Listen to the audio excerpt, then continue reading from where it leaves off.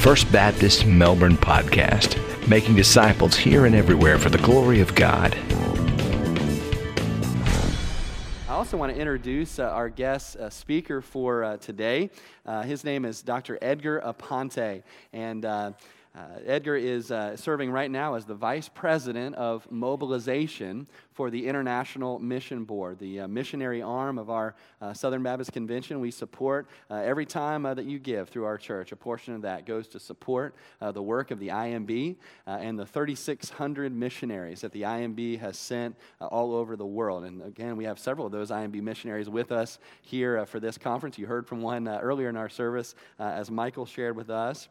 But Dr. Aponte, prior to serving at the IMB, was at my alma mater at Southeastern Baptist Theological Seminary, serving there. Prior to that, he worked in Washington, D.C. As a minister counselor at the Ministry of Foreign Affairs on behalf of his home nation, the Dominican Republic.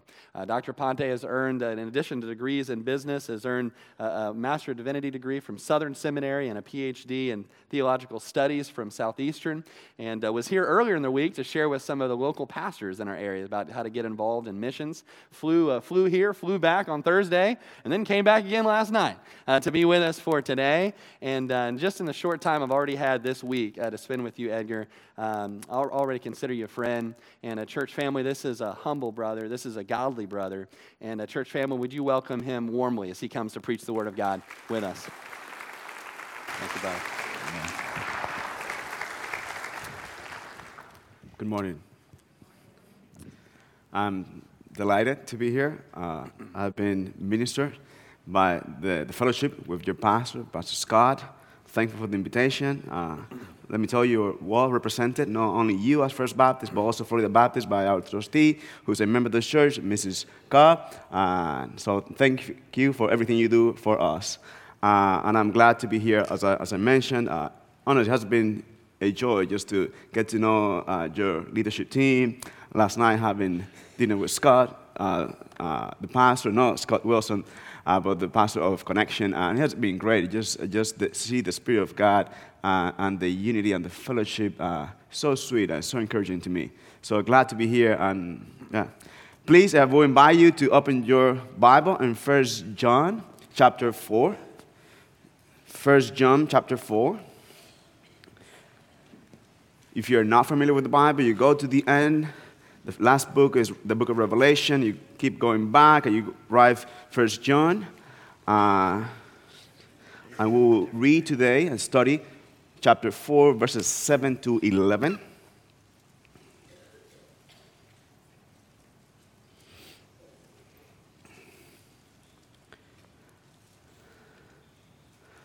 As you get there, and you trying to find the text, have you noticed that people love to quote 1 Corinthians 13? Even Christian and non-Christian people love to quote 1 Corinthians 13. And it's for good reason. It's because it's a beautiful description of love. You know, it tells us, like, love is patient, that love is kind, that love does not envy or boast, it is not arrogant or rude, it is not resentful, it said rejoices with the truth, love never ends. Indeed, it's a beautiful description of love. But what happens if I'm not like that? What happens if I'm resentful?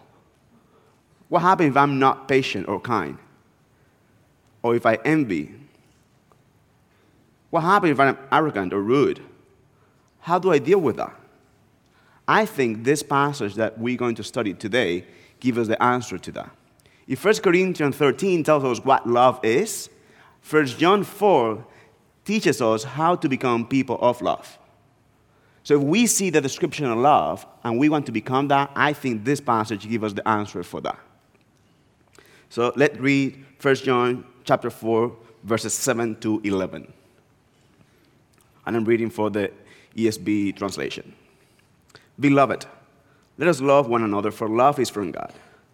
And whoever loves has been born of God and knows God. Anyone who does not love does not know God, because God is love. In this, the love of God was made manifest among us, that God sent his Son, his only Son, into the world, so that we might live through him. In this is love, not that we have loved God, but that he loved us and sent his Son to be the propitiation for our sins. Beloved, if God so loved us, we also ought to love one another. Let's pray together one more time. Heavenly Father, we come before you, a holy, perfect, loving God, in the name of your Son and in the power of your Spirit. We are thankful that we can approach you in the name of Christ and knowing that you listen to us because we come in his name. We ask you, Father, that your Holy Spirit will lead us this morning as we look at this text, that you will challenge us, that will shape us to be more like Christ, that we will love you, and by loving you, we will love others and we will love the nations. It is in Christ we pray. Amen. In the first 6 chapters of this, on the first 6 verses of this chapter, John is addressing the church and he's telling them, so to give you the context of in which we find these verses, he tells them that they have to test all spirit. He said, within the church, a lot of people will come, some of them not from God, telling you that they are from God. And it's a responsibility of the church to have discernment over that, to distinguish truth from error. Because many spirits will come. And in the first few chapters here, he's perhaps also addressing what was a heresy in the first century was called Docetism. There was a Gnostic group that they say everything that is physical is bad, so the spirit is good and the physical is bad, therefore God did not become a human being. So they denied the incarnation, saying like, wow, Jesus that you saw, that was a ghost. So that was not a real person. So they denied that, and John confronted that. He said, that is a heresy. If anyone denies that Christ became a human being, he's not from God. And then he moved on. So he tells them that they have to be able to discern, that they have to be in alert. But as a good pastor, he also tells them, but there's a risk doing that. In that responsibility of discerning truth from error, we can commit an error ourselves in falling out of love. He said, we can become so jealous about truth, so zealous about the truth, that we can lose love. He said, we can become like, those bulldogs of theology. They're always angry. Everybody's wrong, and they're always right, with a head full of knowledge and a heart empty of love. So he said, whatever you do it in love. And then he shows us why. So he introduces this section with the beloved, for establishing a one affectionate language that he used in previous chapters. He loves the people he's writing to. He called them my beloved. He called it little children, because he loved those he's writing to. He knows them. So only in this chapter, the word love appears 27 times. So there's a lot of love here. And John is addressing them. So I have a simple message. If you take note, my message this morning is a God who is love will have children who love. A God who is love will have children who love. And we will see this in 2 sections. First, God is love. You will see that in verses 7 to 8. So I ask you, please, if you have a Bible in your hands, that keep it open, because I will keep referring back to the text. And then, verses 9 to 11, we'll see that God's love is revealed in the sending of his Son. So let's go back to verse 7 and 8. He tells us, beloved, let us love one another, for love is from God, and whoever loves has been born of God and knows God. Anyone who does not love does not know God, because God is love. He urges them to love one another, for love is from God, and whoever loves has been born of God and knows God. Love belongs to God's nature. It is woven into what he is, into who he is. It's part of what it means to be God. We cannot separate love from God. So God loves because he is love. And those who are united to him, those who have been born of God, will love. A God who is love will have children who love. This is the point that John is emphasizing here. In the new birth, in that spiritual birth, in the new creation, in that supernatural work of the Holy Spirit in our life, love becomes part of who you are. What we mean by saying to be born again, if you're born again, love becomes part of who you are, of your new nature. That is why John, in a very, very clear language, tells us in verse 8 that if you don't love, you don't know God. Because God is love. In fact, in this chapter, later in verse 20, he says that love distinguishes true Christianity from false Christianity. Say, if you don't love, you must not be a Christian. Because Christians, they love. Because God loves, and by being united to God, love becomes part of who we are. A pastor in the 16th century, he used to say, if anyone separates faith from love, it is as if he were trying to take heat away from the sun. Love and faith, they always go together. Faith and love are the two sides of a coin. We cannot separate the two. In some sense here, John is speaking about love the way James speaks about works. If you say that you have faith, but you don't have works, you don't have faith. If you say that you have faith, that you trust God, but you don't love, most likely you don't have faith. Because that love is the manifestation of something internal within you. If we are in Him, if we are in Christ, we will display His holy and loving character. You see, the Bible says that God is love. But if you go through the whole Scripture, you will see that the Bible says that God is Spirit, that He is holy, but you will never see that the Bible says that God is wrath. The Bible doesn't say God is wrath, because the wrath of God doesn't reveal who He is in Himself, His nature.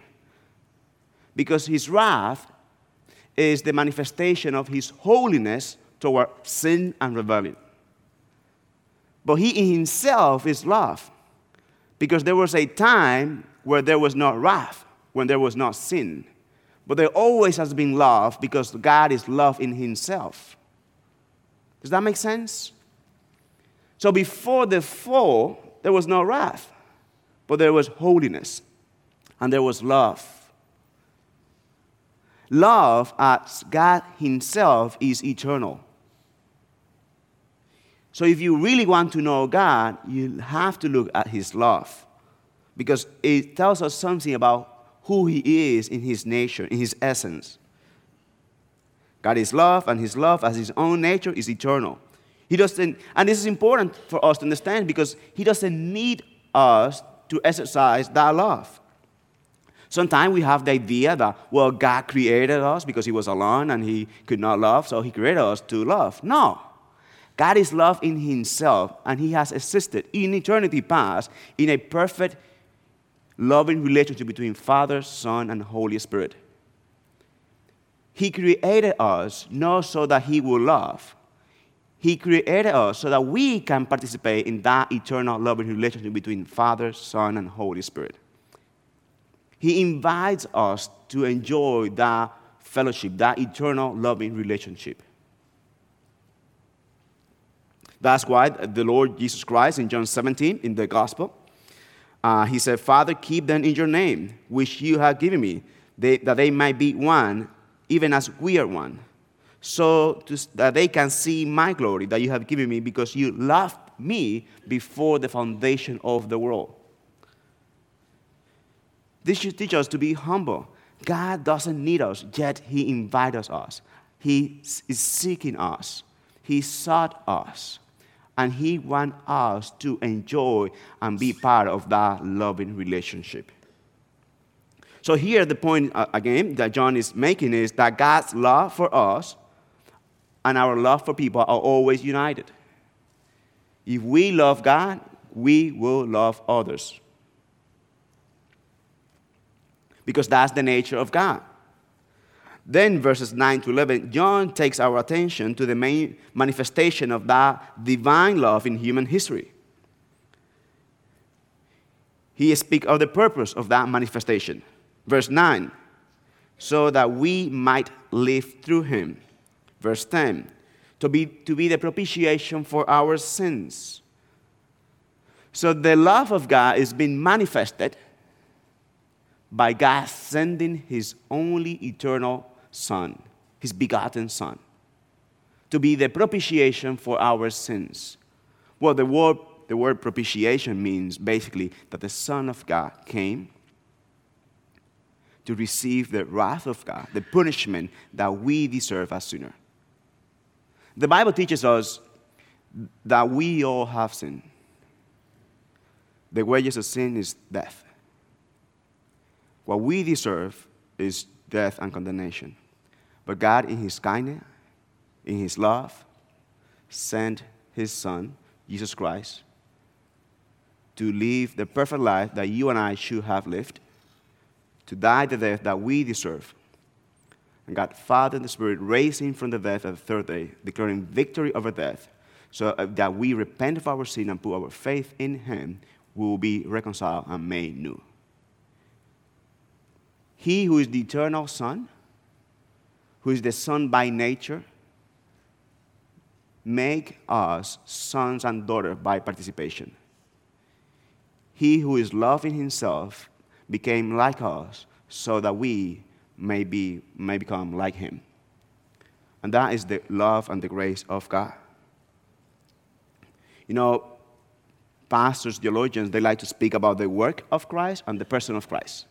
Meaning like the person is who he is and the work is what he did, what he has accomplished. The challenge is that sometimes they speak of that in such a way that they separate the two.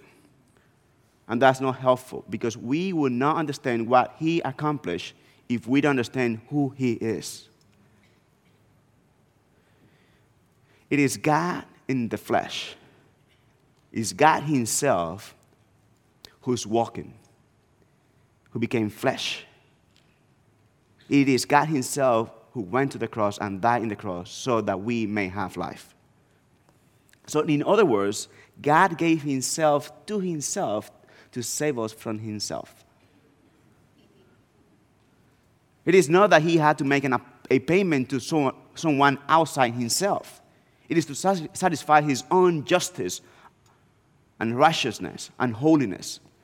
But no one of us could do it, so he did it on our behalf. So using the language of love, you know, John, he wrote this first letter. He also wrote the book of Revelation. But he also wrote the Gospel of John. You know, you have four Gospel, Matthew, Mark, Luke, and John. So he wrote that. And in that book, in the Gospel, in the first chapter, verse 1, he says, in the beginning was the Word, and the Word was with God, and the Word was God. And then in that chapter, in verse 14, he says, and the Word became flesh and dwelt among us, and we saw the glory of the one only Son of the Father, full of love and truth. So thinking about Jesus Christ, the eternal Son, Emmanuel, God with us, think about love. So I'd like to reflect on Christ this way. And the eternal love became flesh, and love walked among us, so that we that were unloving now can be loving and love. So that we that were his enemies now are his children. And that is the love of God in Christ Jesus. And that reminds us of the point that a God who is love will have children who love. But, brothers and sisters, the sad reality is that many times we failed to do that. Sometimes we fail to do that. A few months ago, I was listening to a pastor. I was talking with a friend of mine who was sharing with me a situation that happened in Chicago, in the city of Chicago, in Illinois. I get emotional about this. It was a family, a husband and a dad, a husband and wife. And, the wife, they had a daughter. She was 15 years old, I think, 14, 15. The couple, the parents, the husband and the wife, they were members of this local church. Their daughter got pregnant. She was 14, 15. So this couple, they were destroyed. They didn't know what to do. They felt that everything that they were building was collapsing in front of them. They were devastated. they were just struggling. They didn't know who to talk with. So after some time conversing between the two of them, they decided to take their little daughter to an abortion clinic. And they killed the baby. The pastor of the church learned about it, and he went and confronted them and said, "What happened? Why do you do that?" And they confessed to the pastor, and they said, "We knew what we were doing.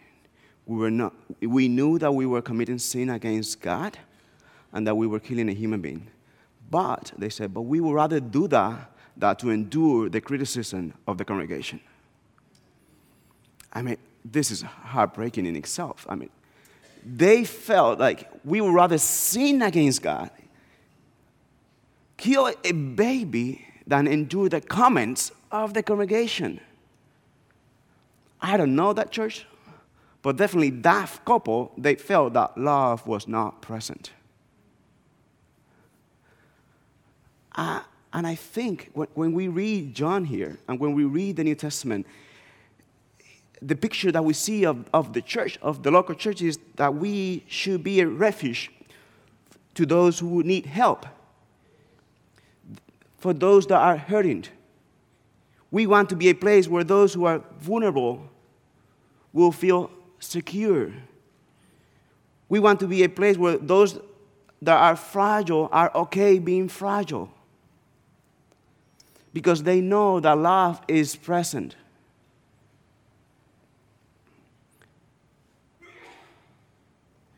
We want them to feel comfortable being vulnerable because they know that we are people of love. Even when we walk someone through church discipline, we want to do it in such a way that they know that we do that because we love them. Church discipline, the point of church discipline is not the destruction of the person, but the salvation of his or her soul. We want to be a place where this young man that is struggling with pornography will be okay going to a brother and say, "Brother, help me. I need help." We want to be a place where this sister that is struggling with depression and anxiety, she can go to another sister and say, "Please help me." That is the picture that we see here about the church. We want to love one another in such a way that the world will see us and will say, "Why do they love each other when they are so different? When they have different backgrounds?" Well, because what unites us is not something that is from this world. It is from God. It is something that transcends us. Brothers and sisters, love others because you can. Love distinguishes true Christianity from false Christianity. We were created to love, but we have turned that love from God, and we have made ourselves the object of that love. And let me tell you, that is not love, that is idolatry. True love is always grounded in the one who is love in himself, God. Remember what we see here in the text. In verse 10, it's not that we have to love others so that God will love us. No. It is because we have been loved by God, we will love others. I grew up, as Pastor Scott mentioned, I was born and raised in the Dominican Republic. And I grew up in a small town in the northeast part of the country. So when I was a kid, I wanted to be a Major League Baseball player. That did not work. So when I was around 14, I was practicing every day.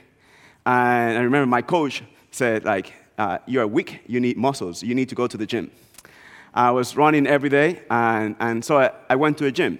I remember the gym was in the backyard of a house. So it was, the discs that we were using were not like iron, they were cement. We were making them ourselves. But I remember the first time I went, I started with 20 pounds here, and I was struggling. I could not do 40 pounds in the bench. But there was a guy, we call him Ludo. He was 6'3". He would come and he would put 40, 40, 40, 40, then 40, 40, 40, and it was like nothing.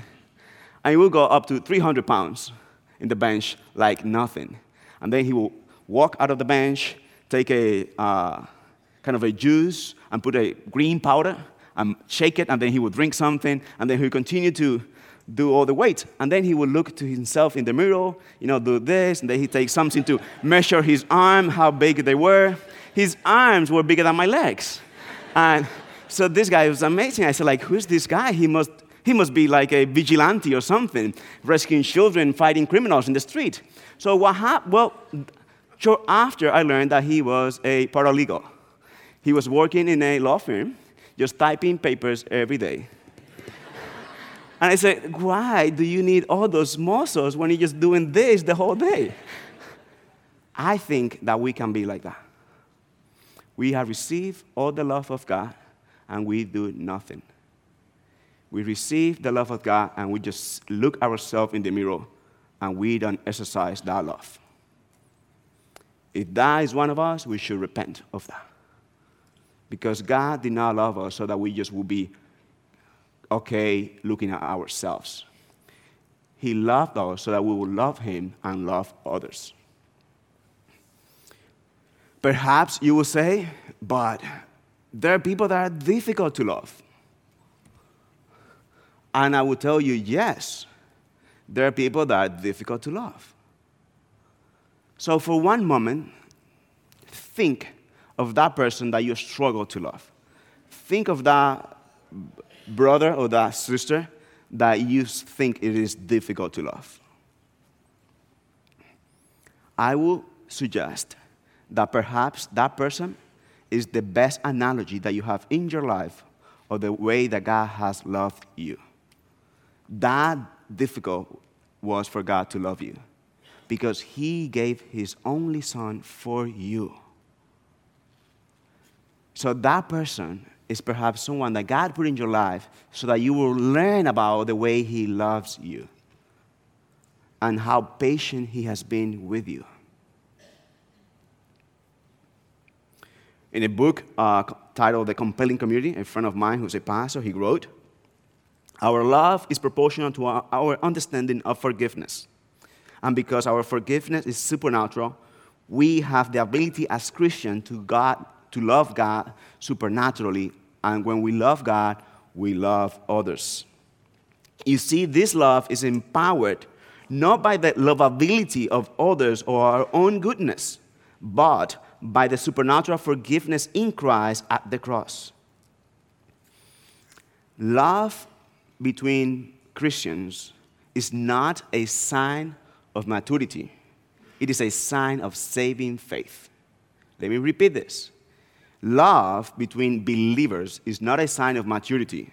It is a sign of saving faith. We are called to cultivate that love. And we can do it. Meditate on the cross. The younger we are, the more we think that love is just accidental. It's like just happen. That is a kind of butterfly in your stomach. But it's not. Love is intentional. We have to pursue that love. I didn't wake up this morning and I was wondering if I love my wife or not. I love her, and I pursue that love, and I want to grow in that love every day. See the example of Christ. The cross? The cross is like a shadow in the gospel. Everything is pointing to the cross. And He repeats in many occasions that He will die, that He will suffer. Why? And He knew what was going on. It was not an accident. And He did it because He loved us. In fact, if you go to Matthew 16, the first time one of the disciples made a confession of who Christ is, when He asked them, like, whom do people say that I am? And then they say, some this thing Elijah, some this, a prophet. And then Peter said, you are the Son of the living God. And He said to Peter, my Father revealed that to you. Well, what happened? They just move on. And short after that, Christ speaking about dying, going to the cross, going to Jerusalem, and suffering. And Peter said, no, don't do that. You should not do that, kind of confronting the Lord. And the Lord said, apart from me, Satan, Because anyone who tries to separate Christ from the cross is from Satan. Because it is in the cross that he defeated death and the one that had the power of death. It is through his death that we have life. So that intentional was the cross. So that intentional is his love for us. And he's asking us, and he's calling us, and he's commissioning us to be intentional in the way we love others. To conclude, I want to share 3 practical points to you. 1, be present. 1, be present. First time here, Pastor Scott. But like, for example, in my church, we have brothers and sisters. They're members of the church. And they skipped 2 and 3, 4 Sundays because they were going to the beach or taking a child to a soccer game or doing something. Honestly, I think that is unloving. The picture that we see of the church is not where I go to get something. It's where I go to give my life for others. And you cannot love those who you do not know. We love God because we know him. We love him because we have been known and loved by him. You cannot love those who you don't spend time with. Even that brother, that sister that you feel that you struggle to love, that you think is difficult to love, well, instead of avoiding them, try to get to know them. Be intentional and listen to them. And they know if you're really listening. Be present and love others. And second, pray for others. You know, I think that you cannot hate someone you pray for. If you have someone that you struggle to love, pray for that person.